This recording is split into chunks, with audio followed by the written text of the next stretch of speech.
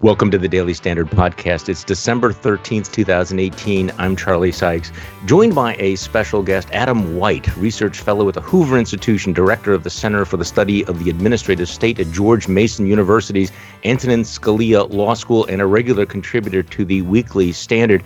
Good morning. How are you? Good morning, Charlie. It's always great to be here with you.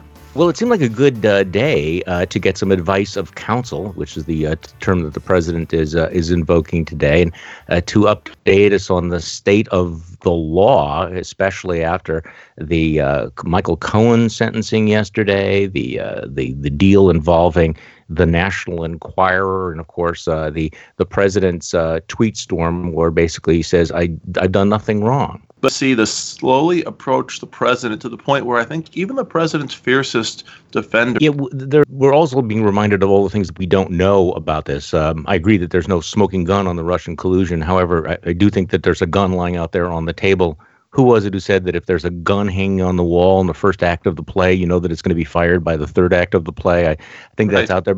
But now we clearly have had the rolling pleas and filings from both the Southern District of New York and by the Mueller investigation that point the finger very, very directly at the president involving multiple felonies. Now, some people are calling these, process crimes. And I want to just walk through where we're at here.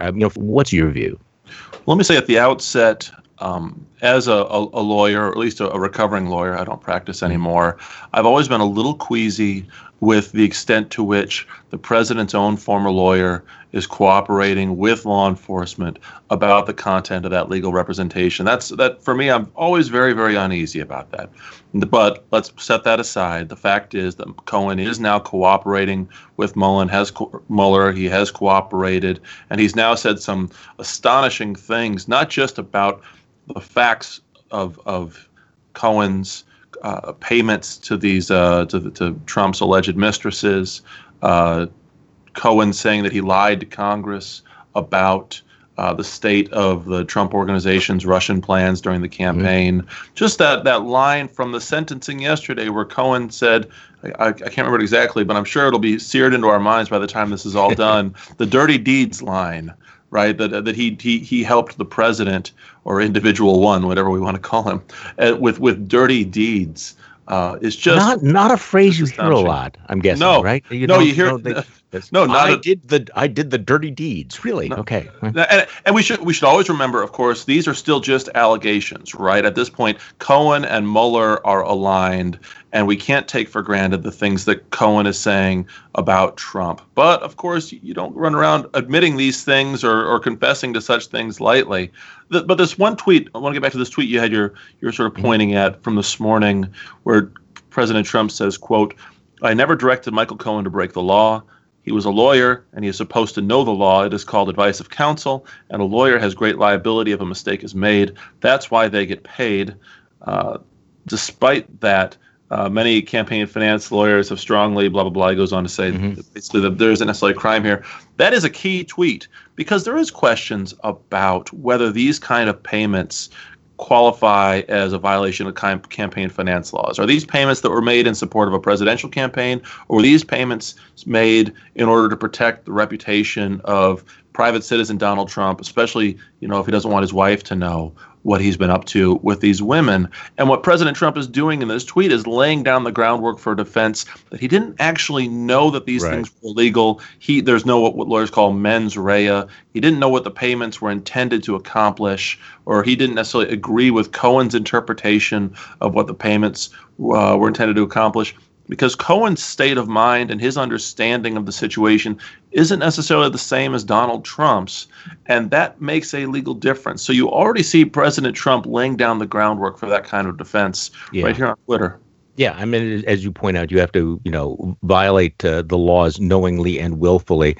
Of course, we have to, again, note that we don't know what the government still has. We don't know. They have a lot of evidence that is not necessarily public. We don't know what Trump Organization CFO Alan Weisselberg is going to say. And of course, you also have the timing of all of this and the way that it was being done, the fact that it was being done surreptitiously, which might go to that question of what he knew. But again, you do have both Michael Cohen and the parent company of National Enquirer saying under penalty of perjury that those payments were meant to influence the election.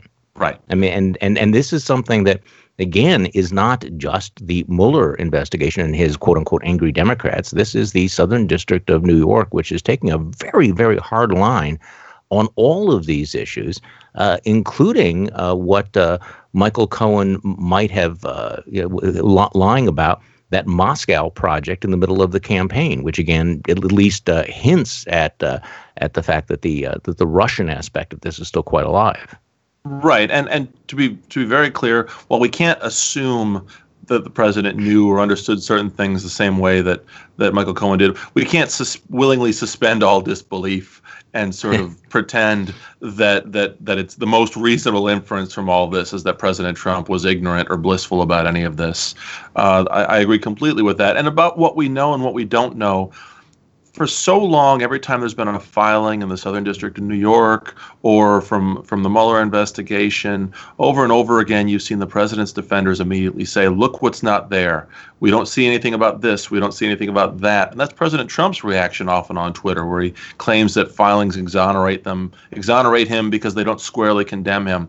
But what we've seen time and time again is that the end of the story is always a little bit more detailed and a little more interesting than the beginning of the story. The documents coming at the end of the Cohen proceedings are much more significant than the ones that came at the beginning.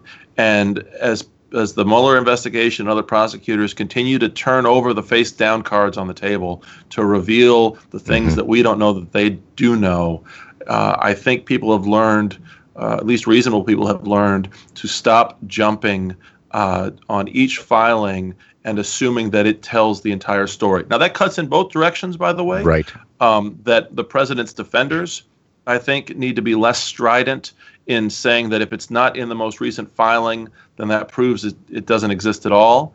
And by the same token, I think President Trump's critics need always to be careful about overreading things. We saw a little bit of that with the Cohen filings, where immediately you saw some of the president's critics say that Cohen's characterization of the purpose of the payments squarely implicates President Trump or demonstrates his culpability as a matter of law. And then you saw other people, I think more thoughtful critics of President Trump saying, now slow down. This doesn't prove the president's intent. We have to be careful and patient with these things. And so while at the same time we see other people calling on the Mueller investigation to finish as quickly as possible, either the president's defenders or the president's critics wanting this thing to wrap up as quickly as possible, I think the best thing we could all hope for is that for these prosecutions and these investigations to continue to proceed as not unbearably slow and not purposefully delayed, but these things should take their time, especially when it's not clear whether these investigations are hampering the president's work in office. He continues to travel around the world. He continues, just the other day, obviously had his meeting with Schumer and Pelosi. Yeah, which went Right. Well, but it's not clear that it went any worse because of the Mueller investigation. No, right. I've always worried from the very beginning. I was writing about this the first month of the administration. I was always worried that investigations would hamper the administration. But now 2 years in, it's worth asking, has this actually been a meaningful impairment of the president's administration? Would he be operating any differently if not for the Mueller investigation? Well, and that of course is the reason behind this Justice Department guidance that the sitting president cannot be indicted. But since I have you on, I want to ask some technical questions. Okay. One of the things that's been floated out is the statute of limitations, and if in fact the president was to be reelected, that he could simply ride out any of these charges, which then raises the question, is it possible to file a sealed indictment of a sitting president that would only be, and this is my layman's term, activated when he leaves office? Can you stop the clock with a sealed indictment, or does that violate the Justice Department guidance? So I have to admit, this is not an area where I'm an expert. My I clients, don't when I think was, anyone know. I don't think anyone knows the answer to that question. well, then I'll just do what everybody else does, and I'll just make up answers, right? Okay. I mean, but just from my basic understanding of the law of this area of law, both with respect to the presidency, specifically in criminal law in general, I have my doubts that you could file a sealed indictment against the president that doesn't open until um, after he's out of office, because it's still an indictment that's been filed in court. It's an action by the Justice Department against the president. I think the point of the Office of Legal Counsel memos has not been that the Justice Department can begin the indictment process and then wait, sort of put everything on ice until afterwards. I think it's that the mere just the power of the Justice Department to file any kind of indictment at all is simply it doesn't reach the president. Mm-hmm. I could be No, wrong about that. Now, I will yeah. say, in general, in criminal law, statutes of limitations can be, we call them tolled or delayed or extended, where the criminal defendant has taken actions to conceal his crime.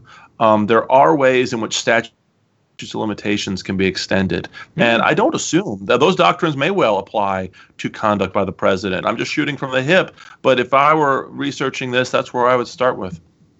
Yeah, we're obviously getting ahead of ourselves a little bit by talking about impeachment, but since I have you on, the big question is going to be, has the president committed high crimes and misdemeanors? And so I don't want you to answer that question because I think we're not there yet. But what does high crimes and misdemeanors constitute? What does that phrase mean? Do we actually know?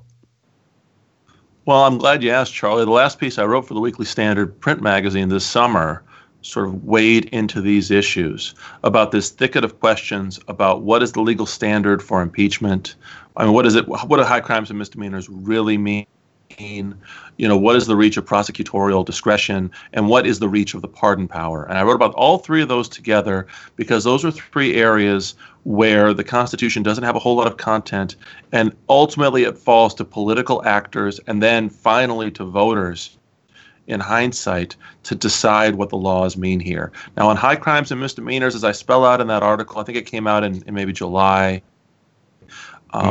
It was called The Coming Constitutional Crisis. I said, high crimes and misdemeanors, it's not just crimes, and it's not all crimes. And what I mean by that is it seems well understood over 2 centuries that a high crime or misdemeanor might include something that's not a crime. Right. And by the same token, just because something is a crime doesn't make it a high crime and misdemeanor.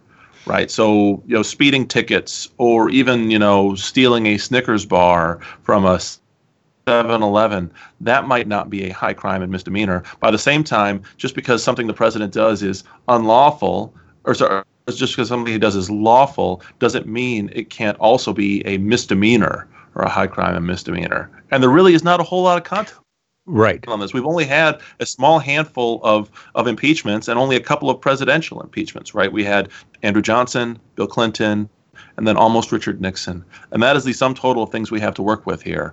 And I've seen, this is a feature of these debates during the Clinton years and today, you have some people arguing that this is all very legalistic. I just don't think so. I think this was intended to be a political process, a high-minded, legally minded political process, but one that ultimately rests on value judgments made by the Congress and then by the voters rather than by lawyers. Yeah, Gerald Ford had famously said when he was in Congress that basically high crimes and misdemeanors meant whatever a majority of the House of Representatives said that it meant, which of course would be the most extensive reading of all of that. But it does seem, at least what I've been trying to read, and I think you've got it exactly right here, is that the founders meant to limit the impeachment grounds. They did have specifics, talking about treason, et cetera. But ultimately, the term high crimes and misdemeanors is quite elastic. And so while the Congress cannot impeach someone for any reason whatsoever, it has pretty broad political latitude to define that term. Would that be a fair reading? Yeah, and let's not be nihilists about this. I mean, when President Ford says that it means whatever Congress means, let's take him to mean that it means what Congress decides it means. When Congress is thinking about this high-mindedly against the backdrop of the principles that informed the creation of these constitutional provisions, right? I think we'd all agree that it should not be a high crime or misdemeanor for Congress to impeach a president just because they don't like him. Right. That's Right. what we have elections for. The problem, the real challenge in all of this, though, is that for so much of our Constitution, we always think of it in terms of checks and balances, one branch checking another. But these are the parts of government, impeachment, pardons, prosecutorial discretion, and so on, where it's first and foremost a question of self-restraint, not checks and balances restraining where each branch restrains the others. It's where each branch is called upon to exercise some restraint of itself, and that is something that isn't spelled out in the Constitution. It's something that can only be informed by what we'd call the Republican virtues or the civic virtues that the framers understood, and this comes across time and time again in the Federalist Papers. These principles of self-restraint that the framers were counting on, both among government officials and among the people themselves, to work alongside the restraints of checks and balances to make all of this work. And I think what really worries me, and this was one of the points of my article this summer, is that it's hard to look across the political scene at our elected officials, at the media, at ourselves, and really trust that we still are the kind of political society that can exercise some sort of self-restraint instead of just constantly engaging in a war of all against all. Yeah, that the framers seem to have been very, very conscious of the dangers of impeachment, the hyperpartisanship that it would lead to, and that this would be reserved for only the most extreme circumstances, very much a last resort. And you do wonder whether or not we have that sense of proportionality. I want to ask you about the president, and our news cycles move so fast we forget about these things. The president's extraordinary back and forth with the Chief Justice about the quote-unquote Obama judges in a moment. But before we do that, today's Daily Standard podcast is brought to you by Calm. If you ever feel stressed or anxious, which if you listen to this podcast, undoubtedly you do. But do you have coping tools? Look, we're excited to partner with Calm, which is the #1 app for sleep, meditation, and relaxation. It was even named Apple's 2017 App of the Year. Calm gives you the tools you need to live a happier, healthier, and more mindful life. Just 5 minutes of Calm can change your whole life. If you head to calm.com/standard, you'll get 25% off of a Calm premium subscription, which includes hundreds of hours of premium programs, including guided meditations on anxiety, stress, focus, relationships, including a new meditation each day called the Daily Calm. And then they have these sleep stories. And believe it or not, last night, when I was having a hard time getting to sleep for some reason, I turned it on, and they have a new Matthew McConaughey sort of sleep story. They have very well-known folks who will read these stories, which actually, before you know it, you're kind of gone. So for a limited time, the Daily Standard listeners can get 25% off a Calm premium subscription at calm.com/standard. It includes unlimited access to all of Calm's amazing content. Get started today at calm.com/standard. That's calm.com/standard. All right, Adam White. We've seen so many extraordinary things. We use the word extraordinary too much. We use the word unprecedented too much because there's so much that I don't, what else would we describe them as? But the president going back and forth with the Chief Justice of the Supreme Court is, shall we say, at minimum, historically and legally unusual. The Chief Justice, John Roberts, felt compelled, apparently, to push back against President Bush's criticism of Obama judges. And John Roberts, again, said there was no such thing. And then the president, of course, engaged him on Twitter. So give me a sense of what happened there, and why the Chief Justice would feel the need to call out the president at this particular moment, and why the president would feel the need to basically push back against the Chief Justice of the United States Supreme Court. Well, yeah, Charlie, thanks. I'm glad you asked. I've been giving a lot of thought to this. Now, first things first, by the way, I truly hope that the Matthew McConaughey Calm story is just McConaughey soothingly saying, all right, all right, all right. That would be a great Matthew McConaughey. The president's criticizing the court is nothing new. justices responding to that criticism, especially chief justices, that is something interesting. Not totally unprecedented. There was a lot of fighting between the Jefferson administration and John Marshall. And Marshall would sometimes respond to his critics, sometimes anonymously. But for Roberts to stake out this claim against President Trump was truly remarkable. Now, some have said that the more cynical explanation is that Roberts understands that with the new makeup of the court, with the addition of Gorsuch and Kavanaugh replacing, well, not so much replacing Scalia, but replacing, well, gosh, I've suddenly drawn a blank on who Kavanaugh. Oh, Kennedy, Justice Kennedy. Yeah. That's right. With the shift of the court, that Roberts understands the court is going to be moving in a more conservative direction, and he wants to preemptively fend off critics from the left who will be saying that these are Trump judges. Mm-hmm. Right. Same with the lower courts. So in some ways, it's not just John Roberts defending so-called Obama judges. It's John Roberts defending so-called Trump judges. That's the more important part of the story going forward. I think it's important to keep that in mind, because today we're criticizing the president, criticizing judges. Someday it'll be people from the other side of the aisle criticizing the judges that Trump appoints. Now, on this question about Trump judges and Obama judges, of course, we tend to think of federal judges and Supreme Court judges in terms of the presidents who nominated them.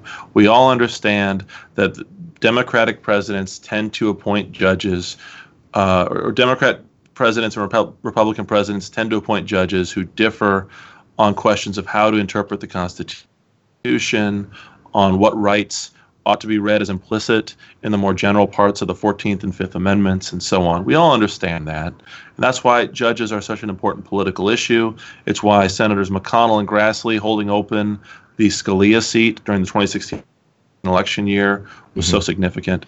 So, of course, we'll use that shorthand. That said, I think Roberts is right to say that we shouldn't just reflexively denounce judges as Trump judges or Obama judges, because the judges that President Trump, Obama, Bush, everybody appoints to those courts, they don't wear jerseys on the bench with the names of the presidents that appointed them. The judges often disagree with the presidents who appointed them, for better and for worse. And so while, of course, we should recognize that in general, different presidents will appoint different kinds of judges, it's a huge mistake to try to trace that simplistically down to any given decision in a given case. And I thought it was great of Chief Justice Roberts to push back against that mindset that just bluntly treats judges as nothing more than partisan political actors. Of course, judges' decisions have huge political ramifications. Of course, they're often informed by the same values that inform our politics, but they're just not crass partisan decisions. And that's what Roberts was pushing back against. I'd say John Roberts is a fascinating character to watch these days. I wrote a long piece about him for the Weekly Standard in late 2015, surveying his first 10 years on the court in terms of three questions: how he sees the federal government's role in America, how he sees the Supreme Court's role in the federal government, and how he sees the Chief Justice's role on the Supreme Court. And tracing back his old writings and speeches, his new writings and speeches, you can tell he's somebody who really does look to the long arc of history. He sometimes remarks about the fact that in the court, the justices' conference room, he can look up and see the portraits of John Marshall, the great Chief Justice, and John Jay, the first Chief Justice, and they're looking down on him as he's looking up at them. And I think he's trying to move the court forward to whatever it's going to do in extraordinary political circumstances that almost call to mind the situation that Chief Justice John Marshall found himself in at the moment when the Federalist Party died, and suddenly he was running the Supreme Court for 3 decades during the Jeffersonian Republican days. So he is concerned as an institutionalist with preserving the independence and the integrity of the judiciary at a time when it's really being whipsawed from both the left and the right. It puts in some, since this was the most recent thing that was somewhat eyebrow raising, the refusal of the court to take up the case involving, this is one of those multiple negatives here, the challenge to cutting off Planned Parenthood funding from Medicaid recipients. Only 3 of the conservative justices wanted to take that up. Both Justice Roberts and Justice Kavanaugh declined to side with the conservatives. What do you read into that? Because there were people who said, well, Kavanaugh was, supposed to be this guy who was going to be hammering Planned Parenthood, and that was clearly, they did not line up the way people expected. Yeah, I wouldn't overread this. I do think there's some interesting points here. One is the fact that Gorsuch went one way, Kavanaugh went the other. A useful reminder that actually they're going to often disagree, even though they're appointed by the same judges. And also, as you note, the fact that Chief Justice Roberts and Kavanaugh split off from the conservatives to stay with the progressive or liberal judges in not wanting to grant what we call cert in this case. It takes 4 of 9 justices for the court to grant cert, and in this case there were only 3. Justice Thomas issued a blistering statement on this case, saying that the justices were effectively scared away because it involved Planned Parenthood. I don't know. That's a possibility. I mean, who knows what's informing the justices, including Chief Justice Roberts or Judge Kavanaugh. But there's any number of reasons why the court decides not to take cases, even significant regulatory cases, and we shouldn't overread it. But it was a useful reminder that there's very interesting disagreements among the justices. And Charlie, you said institutions. Can I just say a brief word about that? Sure. I don't mean to filibuster here, but again, about Roberts and about the court in general, as I was saying, watching Roberts right now leading the court is interesting because he does think about the court in institutional terms, for better and for worse. He took a lot of heat during the after the first Obamacare decision, where people said he cared too much about the court's institutional interests and credibility than he did about the rule of law. I'm not sure how I read that situation, but I'm always struck by conservatives who criticize John Roberts for thinking about the court in institutional terms. Right? The framers expected, they hoped, that all parts of government would think of themselves in terms of their institution. There's a great line in Federalist 51 where James Madison is writing about the separation of powers and ambition counteracting ambition. And he says the interests of the man must be attached to the rights of the place, meaning that our system presumes that a president will think of his work in terms of the presidency, members of Congress will think of themselves as members of Congress, and judges will do their work as judges on their court. In today's day and age, it's hard to say that holds up anywhere in our government. Members of Congress mostly criticize Congress. The president, he very rarely acts like a president. He very rarely thinks in institutional terms.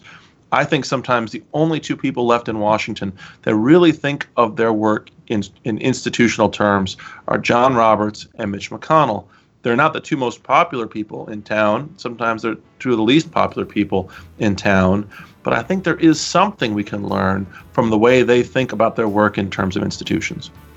Hey, thanks so much for joining me. I appreciate it very much. Adam White, who is the research fellow at the Hoover Institution, director of the Center for the Study of Administrative State at George Mason University's Antonin Scalia Law School, and a regular contributor to the Weekly Standard. In fact, your piece on the coming constitutional crisis, I think, is really must reading. So thank you for joining me. I appreciate it. And thank you for listening to the Daily Standard podcast. I'm Charlie Sykes. We'll be back tomorrow, and we'll do this all over again.